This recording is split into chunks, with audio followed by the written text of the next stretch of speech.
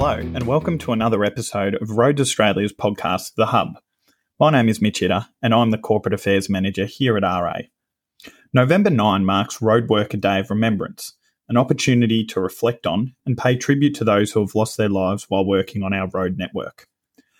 Roads Australia is proud to support this initiative. As a principal partner of the Safer Australian Roads and Highways Group, we remain steadfast in our commitment to supporting measures that lead to improved safety outcomes for road workers.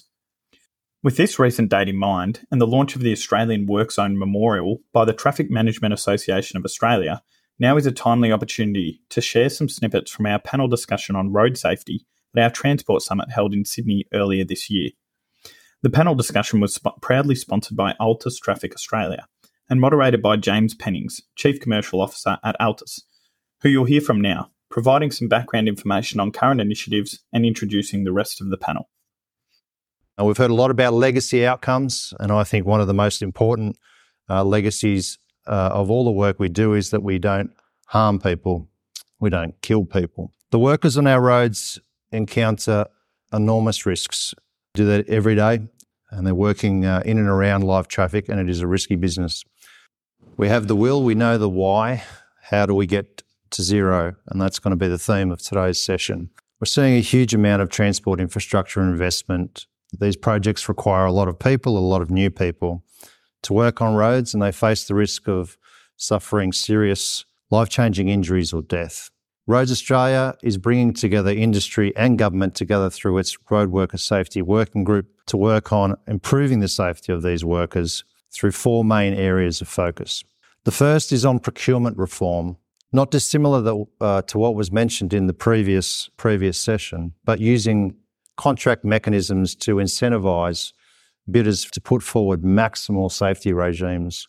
We've spoken to a number of these bidders, and we know that sometimes they hold back on what they would like to do for reasons of cost competitiveness. We need to remove that disincentive. Pre-qualification. We're providing detailed advice to Austroads as it seeks to harmonise pre-qualification frameworks for the temporary traffic management industry so that over time that we can get rid of the proverbial cowboy from our roads. Industry image and minimum standards. We know that the wheels of government can turn slowly, that standards and regulations move at a slow pace. We're looking at identifying consensus for new and emerging technologies and methodologies that we can summarise into an initiative and release to industry. And then finally, international collaboration, scouring the world, talking to experts from overseas and finding out what they're doing better. So this session will explore opportunities and innovations that can accelerate our efforts to meet the objective of zero deaths and injuries.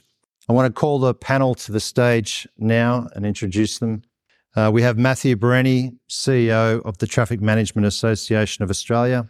We have Lee Vossen, Traffic Manager for the Sydney Gateway Project, working for Seymour Whyte.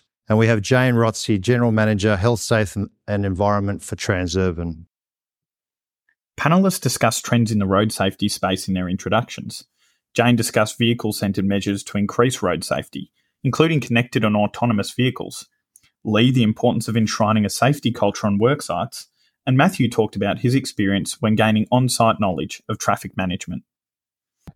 And I think if there was a way to propel ourselves forward to where we have connected automated vehicles and that we could control speed through work zones, I think that would be the thing that would be a big change. We know from the research that we do in our and the data and analytics that we do that people don't comply. They don't comply with the red X and they don't comply with the speeds. So that if there was a world where we could get people to reduce to 40 or even to 30 to protect workers who are on foot, that would be life-changing. I think it's a one-team culture on the project from top to bottom about not just building it around safety, but the success of your contractors is the success of the project. So if everyone feels collaborated and engaged in the project itself, that will filter down to behaviours and attitudes on site. From my perspective, traffic is trying to control the uncontrollable. So you can't bank on them to do the right thing unless you put the technical infrastructure in place to do it for them. So by taking ownership yourself and focusing on your situational awareness and and the mechanisms and systems and processes that we have to try and protect ourselves when we're out there. Building that storyline through a project from the top is fundamental. Look, I guess my answer would be about speed. I'm sure that everyone in the room would agree that speed is the greatest danger for road workers.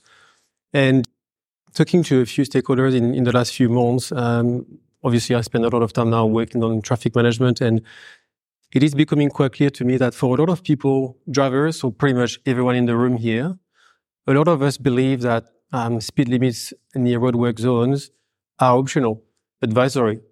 And I was shocked the first time I heard about it, but it's a fact, and they are not optional. We all must comply with them. So with regard to the innovation and what I would like to push in that respect, James, I look at what is done in some states, in Australia, for instance, where speed feedback signs are mandatory.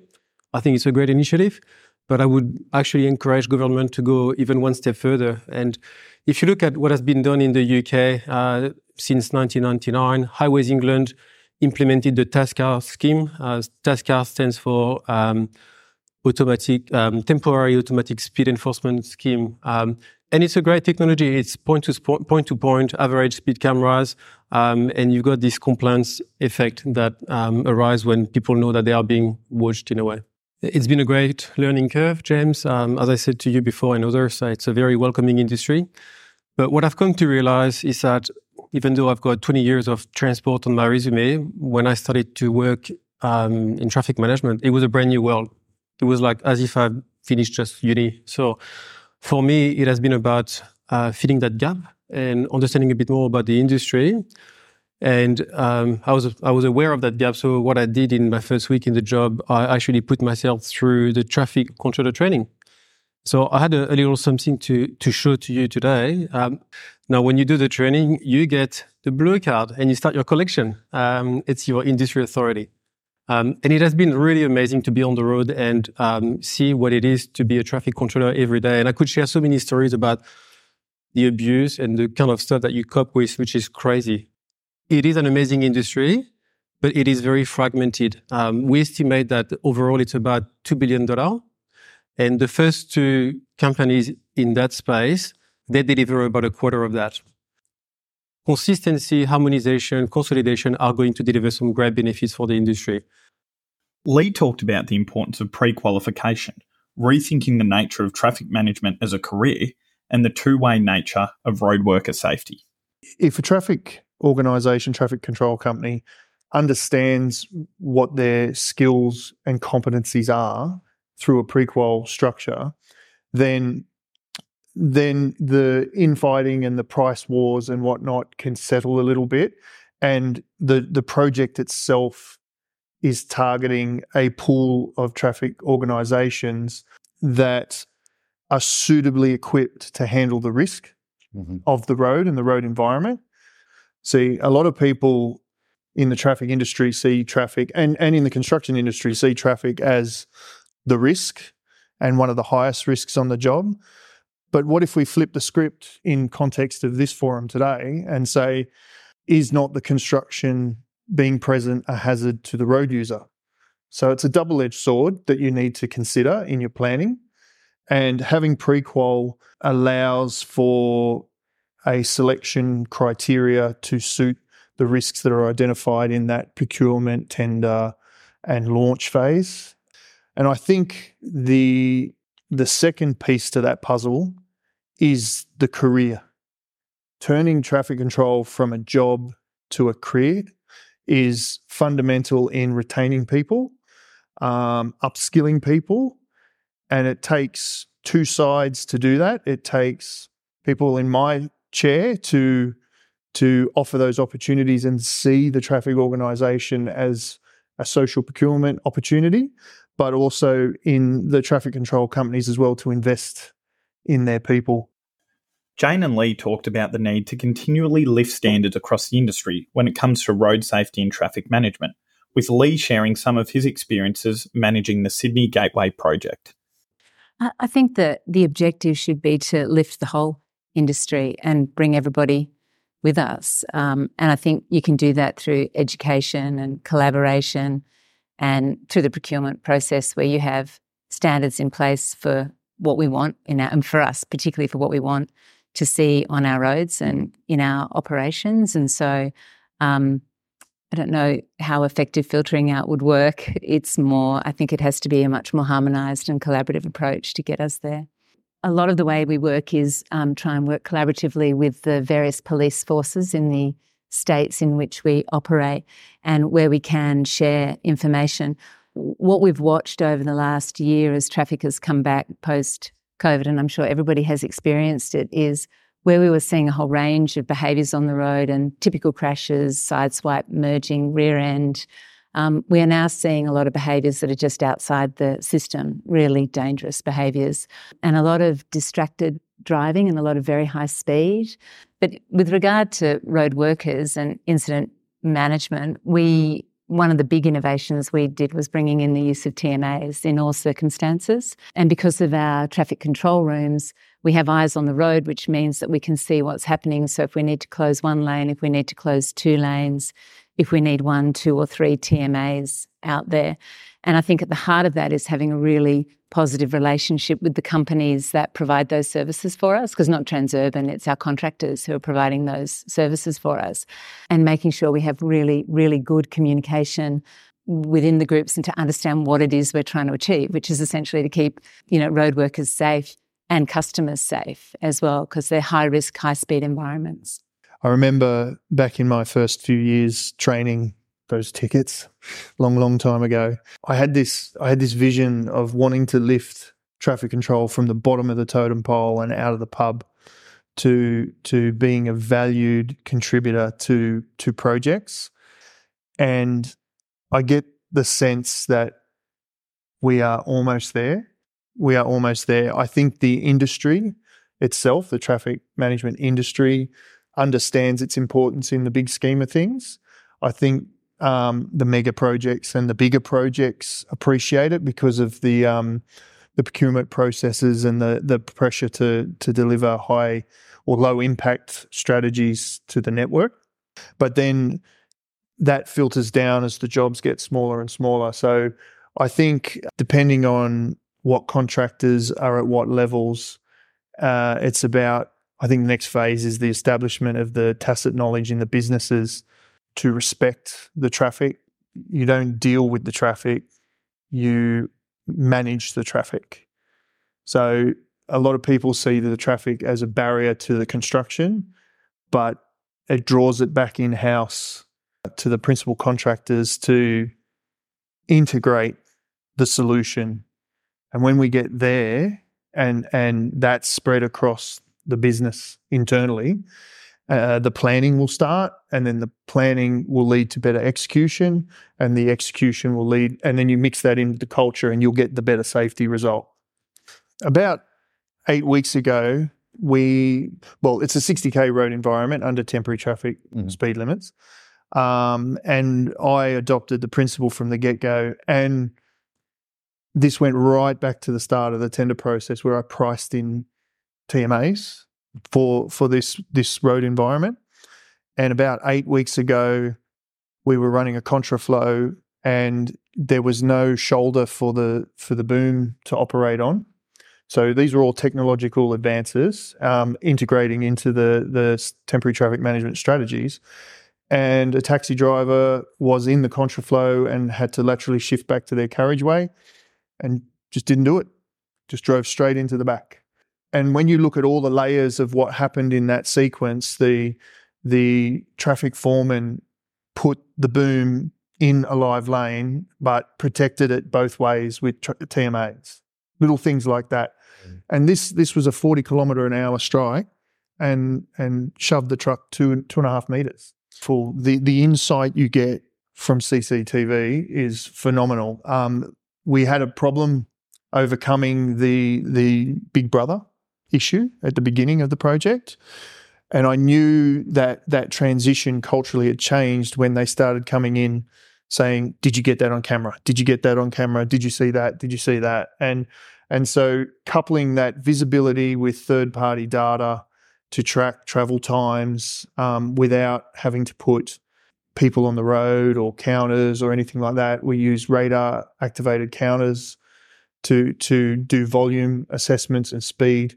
I mean, we're picking up people running along the main road at the head of the airport there at 130.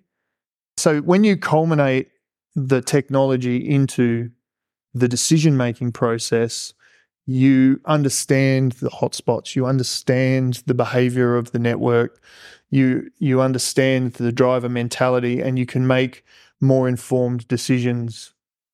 Matthew and Jane talked about innovations they are seeing emerge in the field and changes in the way traffic management is being undertaken, including through artificial intelligence.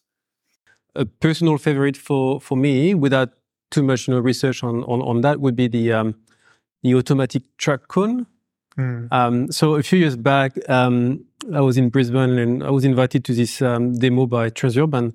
It was the radio-guided cones. So there was a guy on the side of the road, and I thought that was really cool. And then I think about a year ago, one of the suppliers developed this truck that deploys and retrieves cones as they go, on a straight line, pretty much. And they've got enough technology in there to even put the taper line and get everything solid. So it goes in the sense of reducing. It doesn't reduce the risk completely, but the exposure is reduced, and the less time people spend on the road, especially on high-speed roads, the safer traffic controllers are going to be. So, a lot of the things that we do when we go into maintenance shuts, and they're executed at night, it impacts the broader network, and so it's a lot of collaboration with the various governments and coordination so that we can shut down and secure our road environment for works to be undertaken.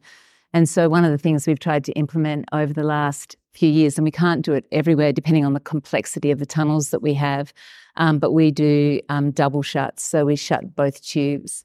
And the reason that we moved to shutting both tubes was because we have cross passages and people can actually go into a cross passage cavity, and you need to know which side to get out on, and you might walk out into live traffic versus walking out into a work zone.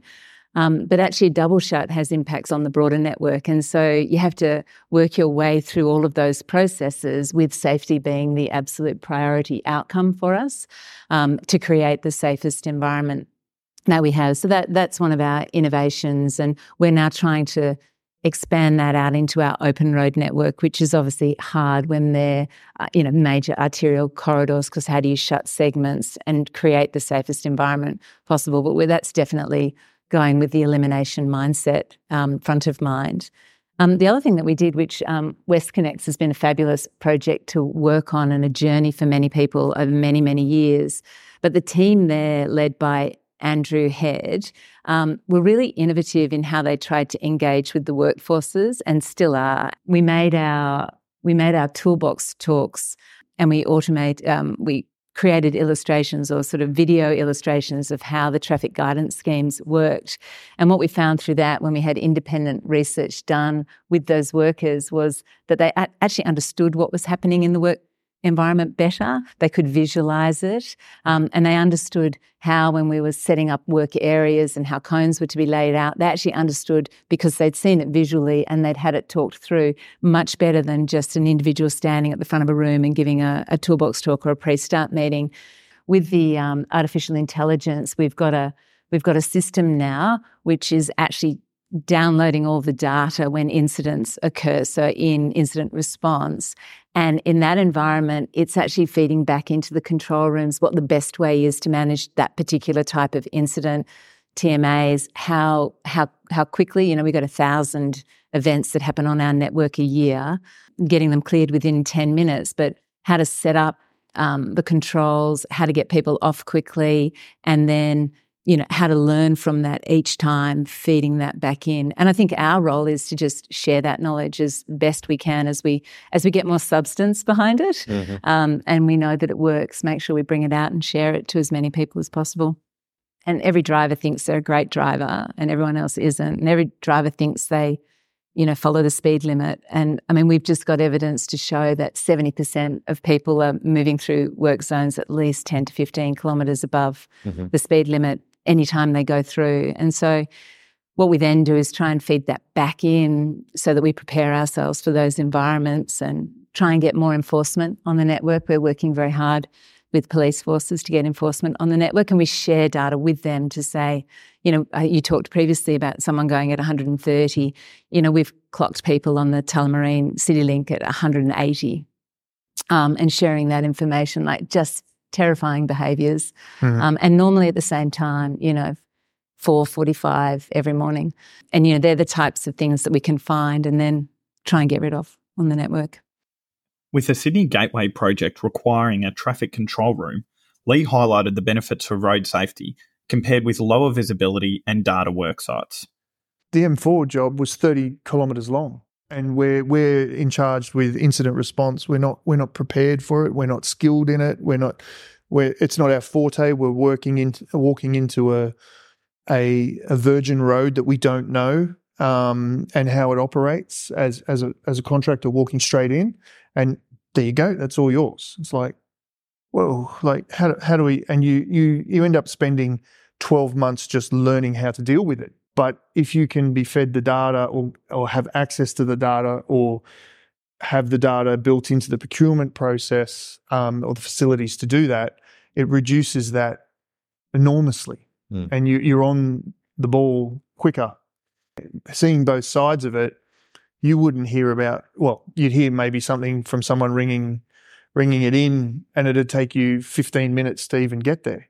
Returning to innovation, Matthew highlighted the work of Queensland's Department of Transport and Main Roads through their connected and autonomous vehicle trials. The Department of Transport and Main Roads in Queensland, they've had this trial now for quite some time called CAVI, the Connected and Automated Vehicle Initiative. And it's all about ITS. And it was in Ipswich, about an hour west of Brisbane. And they had this group of people like guinea pigs. They had vehicles with, some ITS technology, and that allowed both the vehicles and the drivers to be turned into smart vehicles and smart drivers. And the feedback was really fascinating. There was a lot of stuff in there about, you're going too fast, and the vehicle will tell you just slow down, and school zones and whatnot. There was a lot of features in there. But one of the features that came on top in terms of the value add for the driver was to be informed ahead of time that about 200 meters ahead or, 300 meters on the right, there was roadworks. And they couldn't see that physically, but they were informed that roadworks was on their way and they would slow down, and they really loved it as a feature. So, yeah, I'd like that kind of technology to be more and more adopted and used in Australia, because I think it does add a lot of value to our road conditions. While industry and government are continually working collaboratively to develop safer work environments, Lee discussed some of the areas where improvements can be made. There's more we can do. There's still more we can do in the learning space about planning the works better, shortening up the jobs, focusing on the actual productivities. I mean, there are some tasks that are very hard, like grass cutting, where there's long closures and whatnot. But in a major project, there can be very localized pockets of work, and how do they interface depending on the size of the road environment that you're doing the job on. It's about truly understanding the nature of the road in which you're about to commence the work on.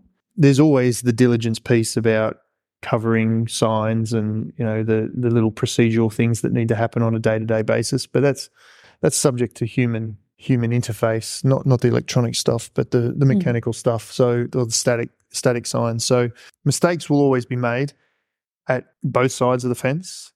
So it's that education piece to the driver, the growth of knowledge and capacity within the contractors and their subcontractors as a unified force with safety as the umbrella, and the strategies around trying to inform the driver, whether that's smart vehicles or variable message signs. But the underlying rule is lines over signs. They don't read them. It's alignment that is the key. Finally, the role of design in establishing safer roadways and work sites was discussed, an area in which there is room for further innovation. Oh, it's critical, especially barriers.